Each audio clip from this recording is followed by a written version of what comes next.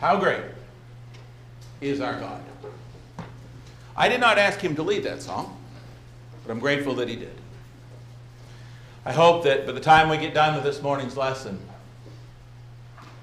you might have a new appreciation or a deeper appreciation and understanding of how great our God is.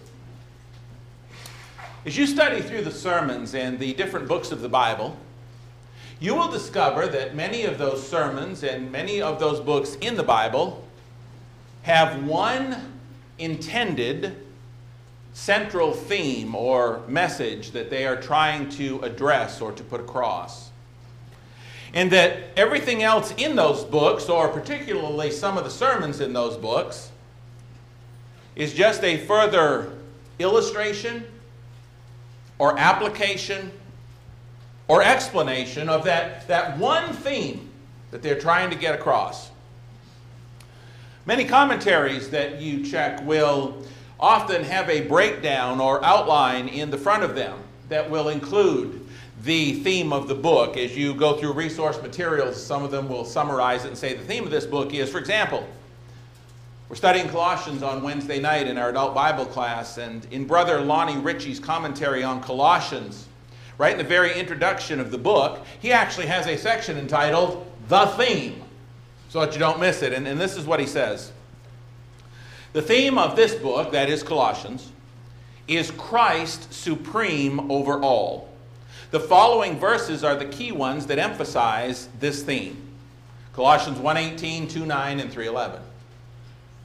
This letter, perhaps more than any other New Testament document, sets forth the glory of Christ. So whenever we need to be reminded of how supreme and preeminent Christ is over everyone and everything else in the universe, this is certainly the New Testament book we need to read. A lot of church resources and commentaries will do that, but it's not only the uninspired resources that we have available to us that do that, because the themes of many books and sermons in the inspired text, in the Bible, will also show us their theme very easily when we stop and think about it. For example, and we talked about this at length when we covered the Sermon on the Mount, the theme verse of the Sermon on the Mount is Matthew 5 and verse 20. Jesus said, "For I say to you, unless your righteousness surpasses that of the scribes and the Pharisees, you shall by no means enter into the kingdom." If you study the Sermon on the Mount in Matthew 5, 6, and 7, you'll see that everything that Jesus says prior to Matthew 5 and verse 20, he's leading up to how your righteousness has got to be from the inside out. It's got to surpass that of the scribes and the Pharisees on many levels. And that's what leads him from the very beginning in Matthew 5 up to that pinnacle theme verse of Matthew 5:20. And then everything after Matthew 5:20 is pretty much an explanation of how your righteousness has got to be greater than theirs. Don't stand in public praying out loud. Don't do your good deeds before people. All of those sorts of things. But the theme of the Sermon on the Mount could be pretty easily seen to be Matthew 5 and verse 20. There are other books in the New Testament that make it very easy to know the theme because they come right out and tell you. For example, the Gospel according to John spells out his theme for you. Everything his book is about. Everything in just a few sentences. In John 20, verses 30 and 31, John said, "And truly Jesus did many other signs in the presence of his disciples, which are not written in this book, but these are written that you may believe that Jesus is the Christ, the Son of God, and that believing you may have life in his name." John says, this is the reason I wrote it. So you believe in Jesus. And if you go back and look through the Gospel according to John, it's easy to see when we talk about Nicodemus or the woman at the well or the boy born blind, as you study those stories, how those people came to believe more in Jesus. And when you look at some of the miracles in the book, like in John chapter 2, the turning of the water into wine at the wedding feast in Cana of Galilee, as you look at some of the miracles, again, like the boy born blind that Jesus healed or Lazarus raised from the dead, all of those in John are meant to bring us to understand his theme. I wrote these so you'd believe. So that's the way it works a lot in the Scriptures. Speaking of the Apostle John, I'm going to ask that you turn in your Bibles this morning to 1 John. If you're unfamiliar with where that is, perhaps you go up to the back of the Bible in Revelation and you back up a few books and you come to a little tiny one, 1 John, about 5 chapters long, right up there near the back.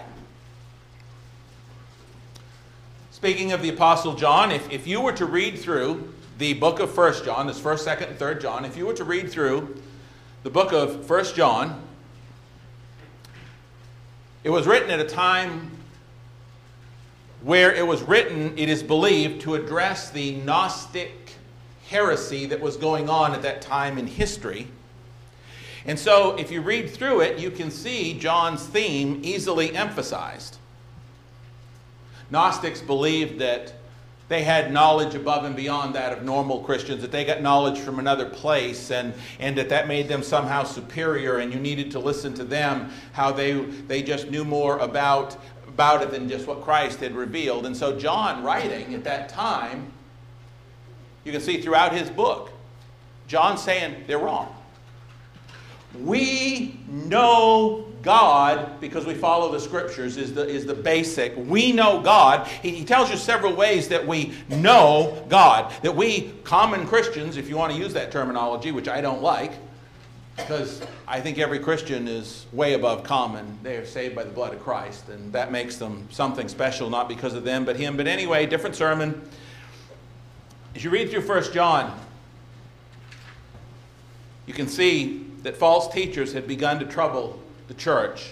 1 John chapter, and if you're taking notes, it would be easier than just turning to these now, because I'm going to go fairly fast, not give you a chance to read them. It is obvious that false teachers had begun to trouble the brethren. We see that in 1 John 2 and verse 26, chapter 3 and verse 7, and chapter 4 and verse 1. These were apparently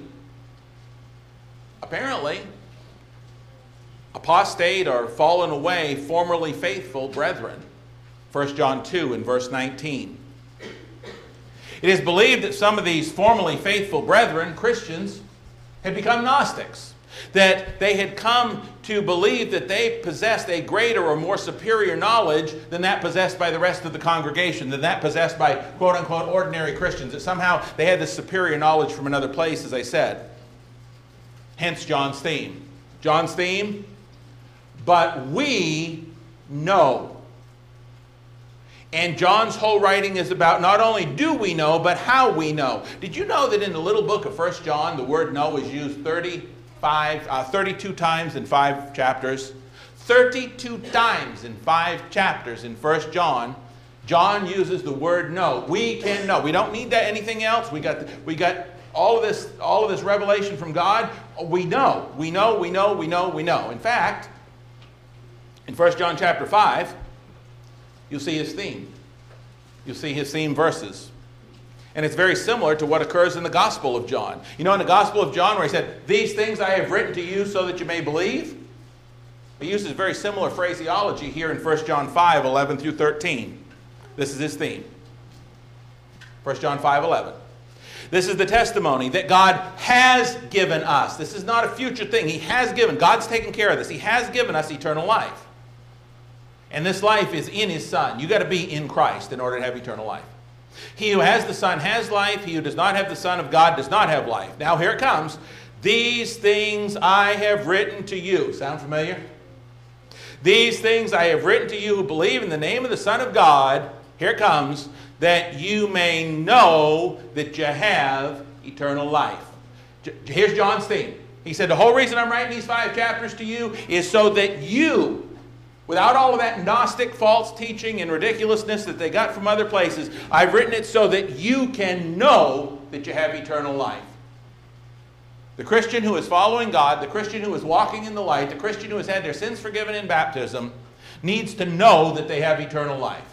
There's nothing any more powerless than a Christian who is in Christ, who has been baptized into Christ for the forgiveness of their sins, who's walking in the light, who's studying and learning and growing and confessing their sins and being cleansed by the blood, for you to ask them, are you going to heaven? And them to say, I really don't know. These things are written that you may know. Folks, if you don't know you're going to heaven, how can you share your hope with somebody else? Because you don't have one. He said, this is the reason I wrote to you, so that you'd know that you have eternal life. And he continues down in verses 19 and 20 of 1 John 5. He says, we know that we are of God, and the whole world lies under the sway of the wicked one. And we know that the Son of God has come and has given us an understanding that we may know him who is true, and we are in him who is true, in his Son, Jesus Christ. This is the true God and eternal life. John says we know. How do we know? We know because we're in Christ. If you're not in Christ, you can't know. But if you're in Christ, you know. So, if you look back in 1 John 1, John begins that theme. That's the theme of his whole book. But he begins that theme with how we know that we are in fellowship with the Father. How we know that we're saved. And he talks about that having to do with our fellowship with God and being in fellowship with him. In 1 John chapter 1, verse 1 through chapter 2 and verse 2. We know that we are in Christ and saved if we know we are in fellowship with the Father according to the instruction there in 1 John 1, 1 through 2, 2. He continues with how we know we are in him. If we keep his commandments. 1 John chapter 2, verses 3 through 8. If we keep his commandments, we know. And that, especially and specifically, when it comes to our truly, sincerely, righteously, and selflessly loving one another. We know that we know him if we keep his commandments, chapter 2, verses 3 through 8. And that is especially when it comes to loving, we can know because we love one another with a godly love. Verses 9 through 11 of chapter 2, as well as all of chapter 3 and 4, is devoted to this. Keeping his commandments, one of the main ones of which is to love one another. He spends a couple of chapters telling us that. I want you to take a look at this with me in chapters 3 and 4 from a couple of places. Begin with me in chapter 3 and verse 10. This is how we can know. One way we can know, if we're in him, let these words sink into your heart. In this, 1 John 3:10, the children of God and the children of the devil are manifest or made known. He said, here it is. Here's the litmus test. Whoever does not practice righteousness is not of God, nor is he who does not love his brother. This is the message you heard from the beginning, that we should love one another. Not as Cain, who was of the wicked one and murdered his brother. Why did he murder him? Because his works were evil and his brother's righteous. Do not marvel, my brethren, if the world hates you. We know that we have passed from death to life because we love the brethren. How important is it? It's eternal life and death important. He who does not love his brother abides in death. Whoever hates his brother is a murderer, and you know, there's another occurrence of that word, you know that no murderer has eternal life abiding in him. This isn't a new teaching. John sat there that night. John sat there in John 13 when Jesus got up and girded himself with a towel and got down and washed the disciples' feet when he washed John's own feet. John sat there while Jesus, the Son of God, washed his feet in John 13. And he watched Jesus wash Peter's feet. He saw Jesus wash Judas' feet. Judas' feet that would soon run to betray him. And as John sat there that night, Jesus would say to his disciples later on in John, the Gospel according to John chapter 13, 34 and 5, by this the world will know that you are my disciples if you have love for one another. Jesus already told them that's going to be the mark. If you love one another.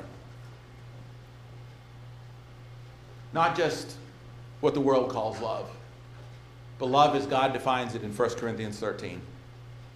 Verse 16 of 1 John 3 says this. How do we know what real love looks like? I mean, people today, you throw that word around like it's awful, okay? How do we know? verse 16 of 1 John 3. By this we know love, because he laid down his life for us.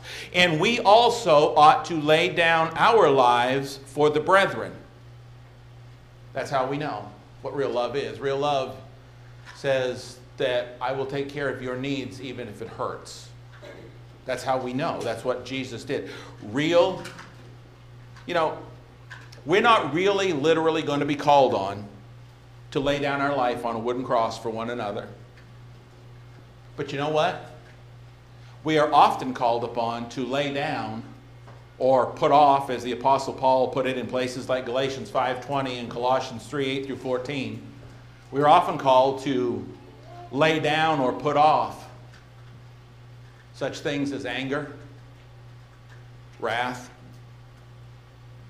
lies, malice, contentions, jealousies, outbursts of wrath, selfish ambitions, dissensions, filthy language, unforgiveness, and other things. We're called to lay down our lives in that respect, to put those down. Sometimes it's easy for us to be angry with each other.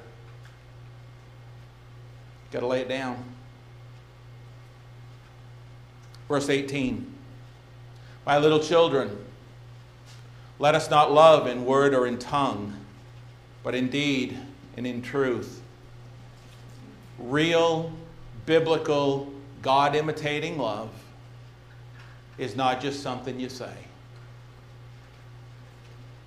but it is something shown or exhibited. It is something shown or exhibited with both action and attitude. Love is not just something you say and then fail to display. Keep that in mind. It's not just something you say and then fail to display. God didn't do that, did he? God, what does Romans tell us? God demonstrates his love for us in that yet while we were still sinners, Christ did what? Died for us. God didn't just say, I love you, good luck. God didn't just say, I love you. Boy, life's tough down there. I'm glad I'm not there. God didn't just say, I love you, but if you expect me to get involved in that mess, that ain't going to happen. What did he do? Again, love that imitates God in Christ is one that demonstrates itself in action. Again, Romans 5:8, God demonstrates his love toward us, and that while we were still sinners, Christ died for us. That word demonstrates there in the Greek means to show, to prove, to establish, to exhibit. Don't just tell me you love me if you won't show me you love me. With a 1 Corinthians 13 kind of love is kind of the message that John is putting out here. Christ imitating love demonstrates itself as we read about in James 2:14 through 17. Faith without works is dead. Don't just tell me if I'm starving that you're really sorry for me. It must be bad to have my stomach growl that bad and walk away. That's not love. Not at all. Look at verse 23 of 1 John 3. And this is his commandment, that we should believe on the name of his Son, Jesus Christ, and love one another as he gave us commandment. We say, oh, that first one is so important. Brethren, they're linked by the word and. They're both of equal value. We have this commandment that we should believe on the name of his Son, Jesus Christ, and love one another as he gave us commandment. The two are inseparable. Listen, does true belief in Jesus Christ require baptism for the forgiveness of sins? Yes or no? Yes, it does. True faith in Jesus Christ demands biblical baptism because he's Lord, and to love him is to obey his commandments. But true belief in Jesus Christ, it is just as important that we love one another. It is just as essential that we love one another because that's what the text says. Both of those are just as important. Love Jesus, got to be baptized. Love Jesus, got to love one another. What's the greatest commandment? Love the Lord your God with all your heart, soul, mind, and strength. And the second is like it, you shall love your neighbor as yourself. Look how clear. It's not an option. Baptism's not optional. Loving your brother is not optional. Look at how clear he makes this point in 1 John 4. Beginning at verse 7, he said, "Beloved, let us love one another, for love is of God, and everyone who loves is born of God and knows God."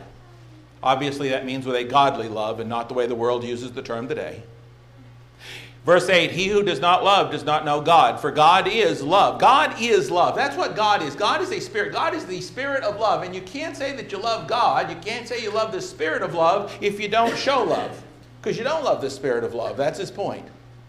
"In this the love of God was made known toward us, that God has sent his only begotten Son into the world that we might live through him. In this is love." He says, here's the definition again. "Not that we love God, but that he loved us and sent his Son to be the propitiation for our sins. Beloved, if God so loved us, we also ought to love one another."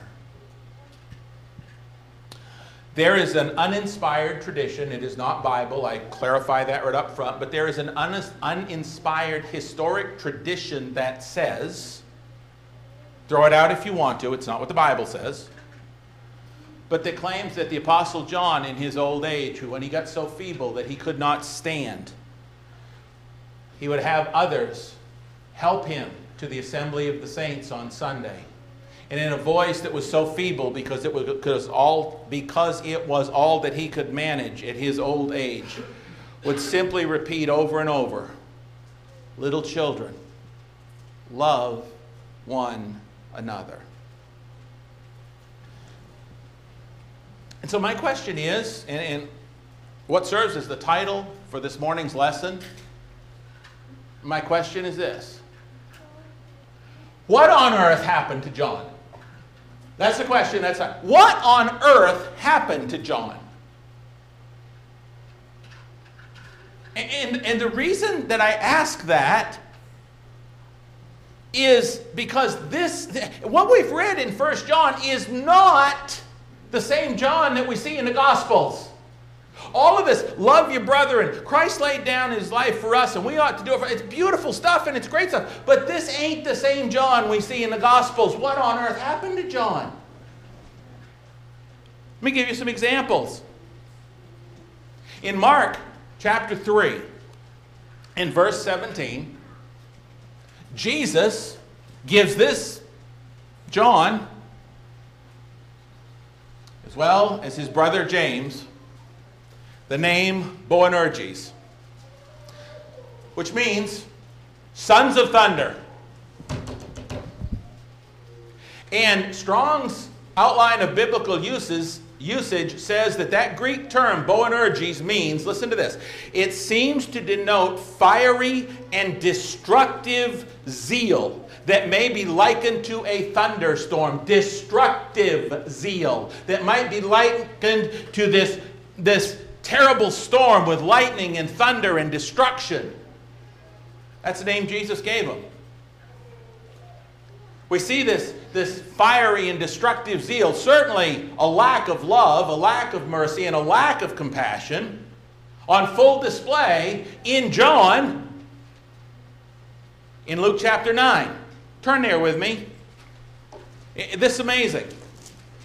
The guy who wrote all of this stuff up here in 1 John about love, he was anything but.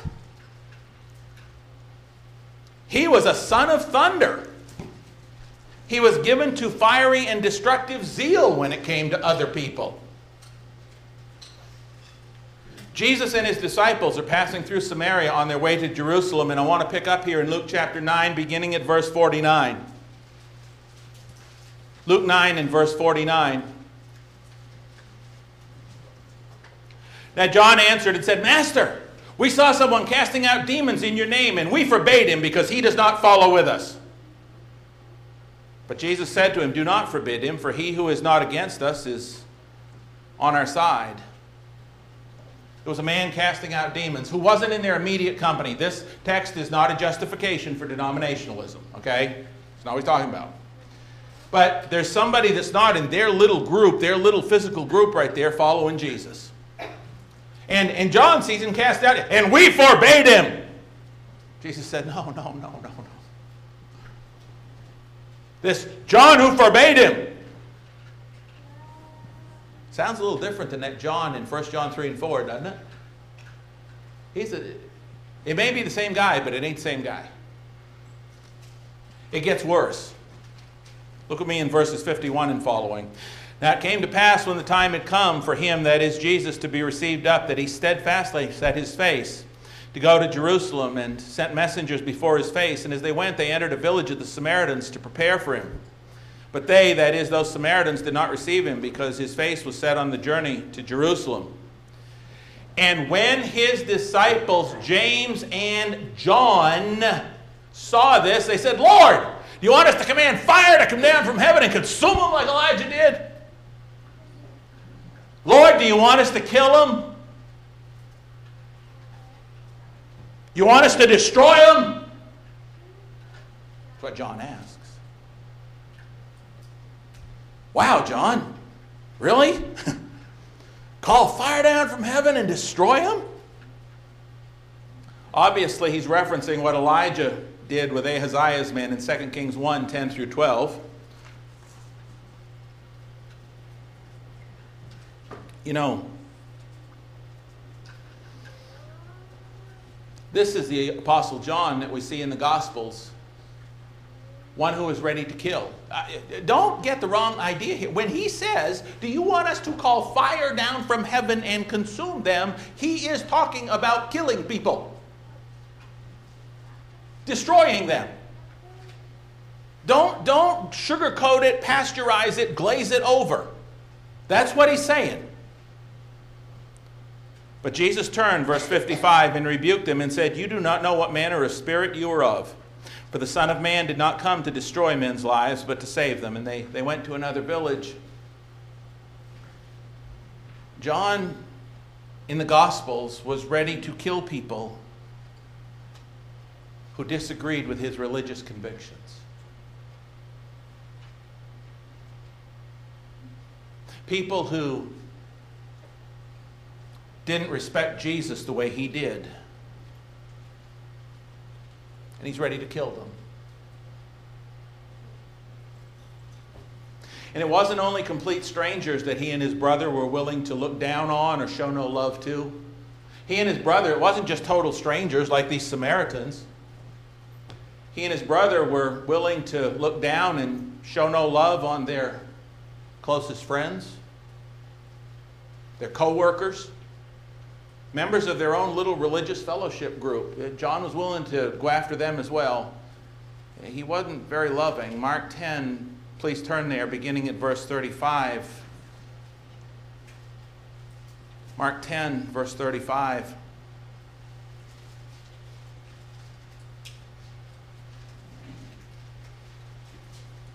Then James and John, here we go with John again, the sons of Zebedee, Mark 10 and verse 35.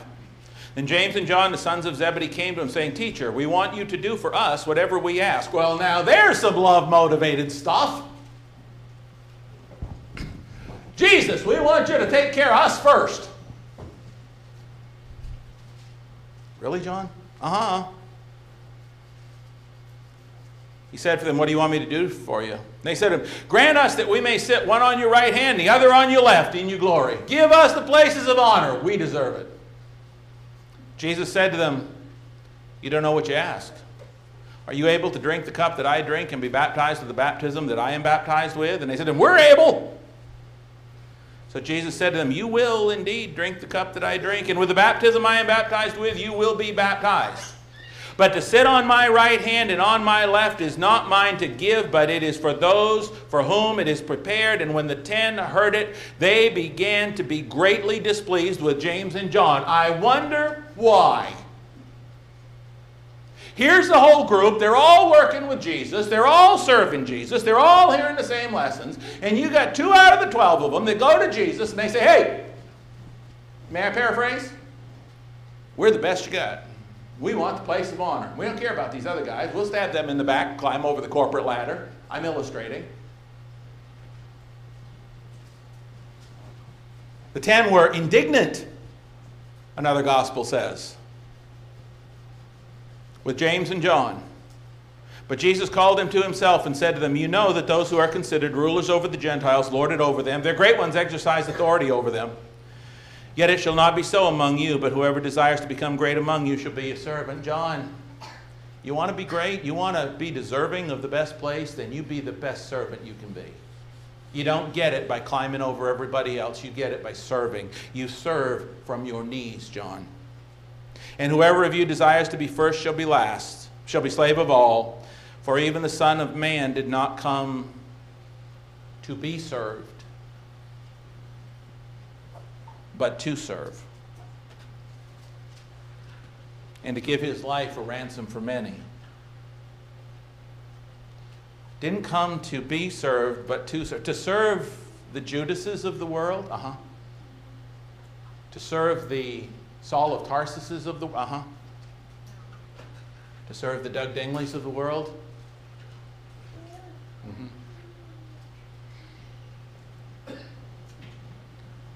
Certainly, as we read through these accounts in the Gospels, this is not the same Apostle John that we see who wrote telling us in 1 John how the only way that we can truly know God is to keep his commandments and to love one another. The John who in 1 John goes through so much time in text telling us how true love that truly helps us to know we're obeying the commands of God is when we lay down our lives for one another. This ain't the same John, and yet it's the same John. He may be the same individual, but he's certainly not the same person. And so, once again, the title of this lesson and the question I ask, what on earth happened to John?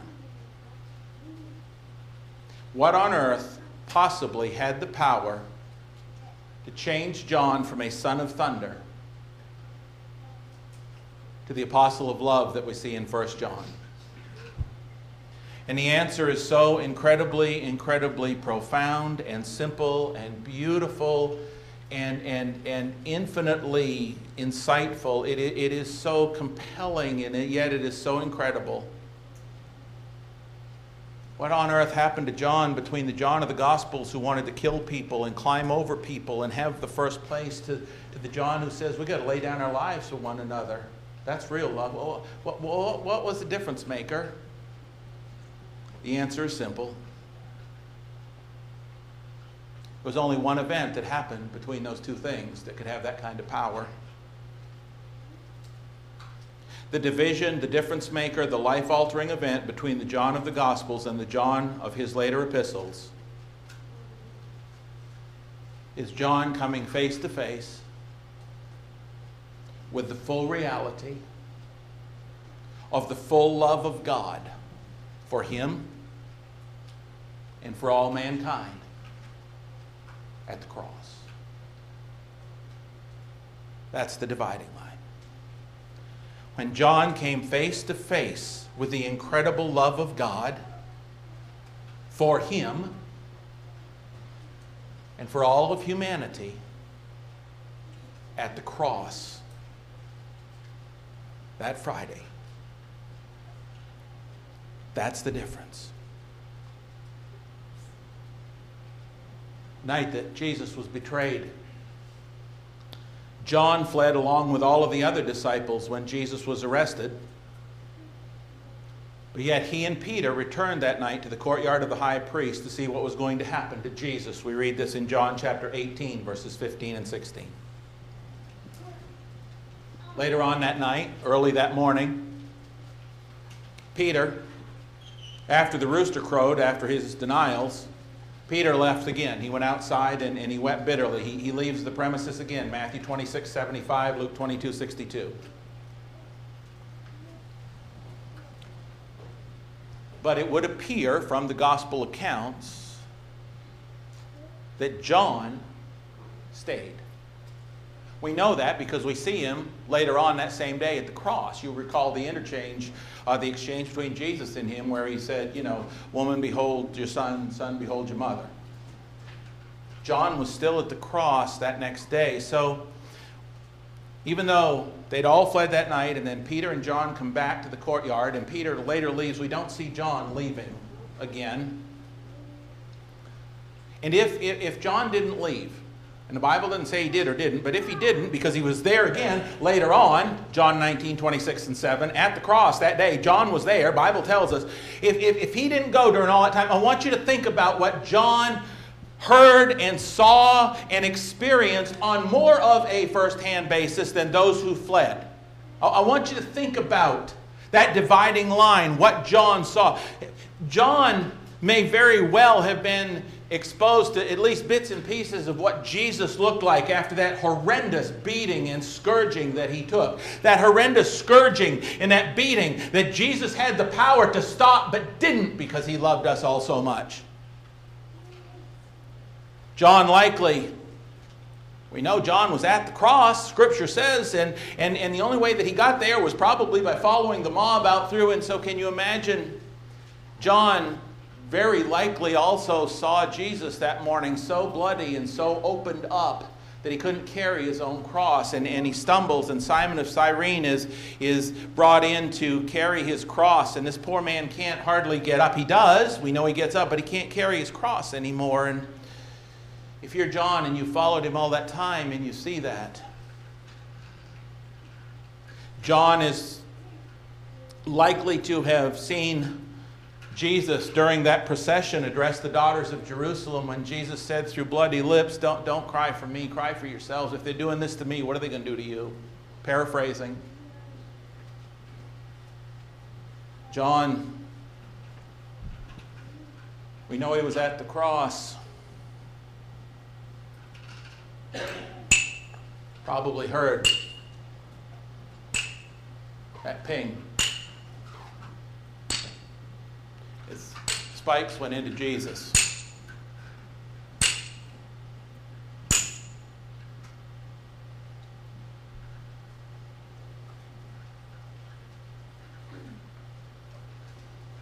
He may very well have at least seen, if not heard, portions of Christ's conversation with the thief.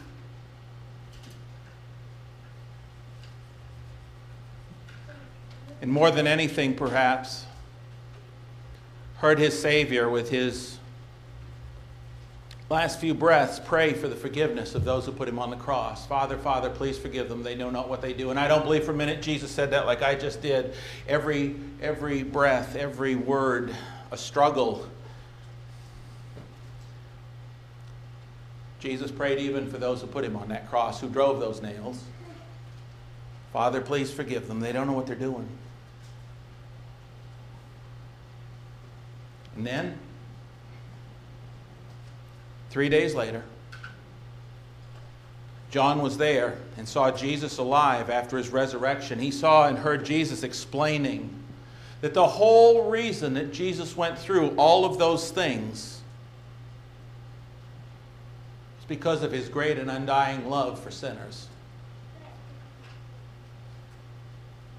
The reason Jesus explained that the reason he went through all of those things was because of his undying love for lost sinners and his all-consuming desire to provide them with full, free, and total forgiveness. Luke chapter 24, verses 44 through 47. Brethren, that'll change a person. That'll change a person. That will change. You go through what John did and some of the things that he likely saw as Jesus died to provide full forgiveness for even those who nailed him to the cross. That'll change a person. It'll change how a person sees and treats other people. It'll change how a person sees and treats other people who are as imperfect and flawless as they themselves are. It will change how a person reacts to somebody who is different from or disagrees with them. It will change how a person reacts to adversity. When they look at their own adversity and they see somebody else who has escaped that adversity completely. It'll change a person. Sure changed John. It changed him from a son of thunder into one commonly referred to as the apostle of love. You know, one of the reasons we know that John never got over the love of God and how impactful that was to him being there? You can prove it to yourself from now on. Every time you read through the Gospel of John from now on, every time. Notice specifically the phrase John uses when he refers to himself, the disciple whom Jesus loved, right? Multiple times John uses that. It wasn't that Jesus didn't love the other disciples. It wasn't that Jesus didn't love Peter and Andrew and the rest of them. But John, the fact that God loved him, that God would go through that for him. He calls himself the disciple whom Jesus loved because it just made such an impact on him that God loved him that much. It wasn't that he didn't love anybody else, but that love for him and that love for us ought to change us. Now, don't get me wrong. It wasn't that John, after the cross, didn't have the opportunity to respond to people just as harshly and just as critically, and just as negatively, and just as selfishly, and just as unlovingly as he had earlier. He had other opportunities. It's just that he was a changed man because the cross changed him. For example, Acts chapter 8. I'm not going to turn there. You can if you want. Earlier, we read it in Luke 9. James and John ready to call fire down on the Samaritans. Let's cook them, Lord. Let's destroy them. Acts chapter 8, we see John preaching the life-saving gospel to the Samaritans. The Samaritans trying to save the souls of those same Samaritans in Acts chapter 8 and verse 25. You can read it for yourself. It's what the Bible says. Do you see how that being at the cross that morning changed him? Seeing that love that God had for us all made him a whole different person. That'll change a person, being at the cross. In Acts chapter 12, 1 through 2, we see him lose his older brother, John. John loses his brother, James, supposed to be or believed to be his older brother. But we see John lose his brother James to King Herod's sword. Then Peter's immediately arrested, and they're going to do the same thing to Peter. King Herod's going to do the same thing to Peter, or thinks he is, that was done to John's brother James. But Peter somehow, because of the prayers of the church, Peter escapes the sword. And you know, it would be easy for somebody to look at that and say, wait a minute, my brother died. God, why didn't you rescue my brother? My brother died right there, and yet you rescued Peter. What was the matter with It would be real easy for some of us to be tempted to say something like that, to blame God. Especially if you were like John and as fiery and full of destructive zeal as the John of the Gospels, but John doesn't do that. And finally, in the Great Jerusalem Council in Acts 15, we don't see John standing up and demanding his own way or place or perspective at the cost or destruction of others as he had been prone to do earlier. We don't see that in the Jerusalem Council. In fact, this is interesting. If you read through the Jerusalem Council and all these church leaders in Acts 15, you don't see a whisper of John. You don't even know he's there. You know how you know he's there? Because over in Galatians it tells us he was there. In Galatians 2 and verse 9, it tells us he was there. In Galatians 2:9, we find out that he was willing to humbly go along with the dual action plan the church leaders had put forth. Talk about a changed man. Back in the Gospels, we got him wanting the top spot, he and his brother. We got him ready to kill people. And yet, by the time of the Jerusalem Council in Acts 15, we don't even know he's there. He's just there, Galatians 2:9. And he's good with whatever the church leaders have decided. This wasn't a man who needed priority first place anymore. Because, why? Because that dividing line, that place that he had seen the God in the flesh not have to be number one. He'd seen God in the flesh humbly submit to what men would do to him and pray for their forgiveness. The cross will change a person. This wasn't the same man that we see pre-Calvary.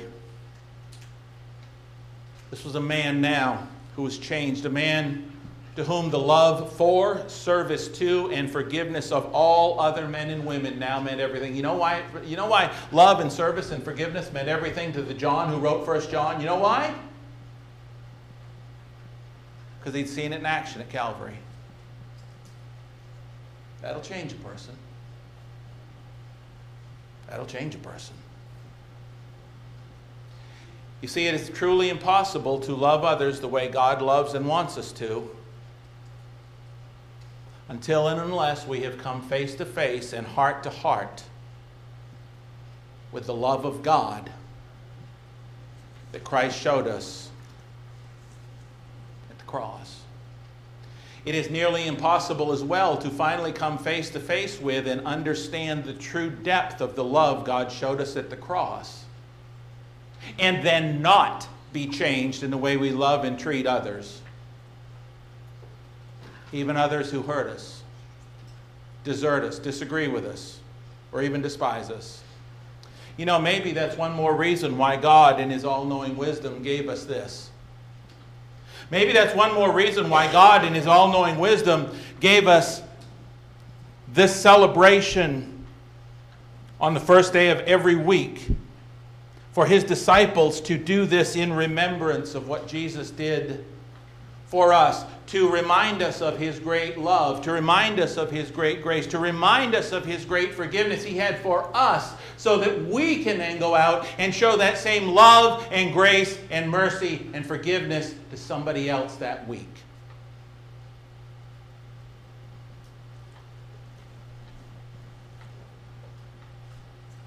In just a moment, we're going to partake of communion. We're going to do this in remembrance of Him. We can't be at the cross today. The cross was 2,000 years ago. We can't hear this. We can't see the blood flow into the dirt. But we can go to the cross here, and that's what we're called to do.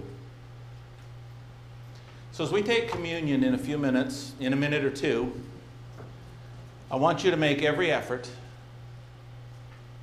to look deeply into the Savior's heart, soul, and mind and eyes. I want you to make eye contact with Christ on that cross. I want us to see and stand at the foot of His cross and take it all in. I want us all to look deeper than we have ever looked before, to see the reason, to see our own reflection, to see our own damnation, and to see His blood-bought salvation. I want us to see the great love and mercy and forgiveness and humility that Christ the Savior was literally dying to give you and me. And as a result of that, I want us to then determine to go from this place this morning at the foot of the cross, to die to ourselves as never before, and go out and share that love and grace and mercy and forgiveness we've been given, to become that changed person just like John did, and it all changed at the cross.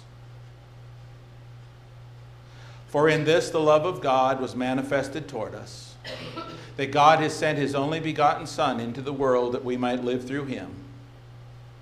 In this is love, not that we loved God, but that He loved us and sent His Son to be the propitiation for our sins. Beloved, if God so loved us, so ought we also to love one another.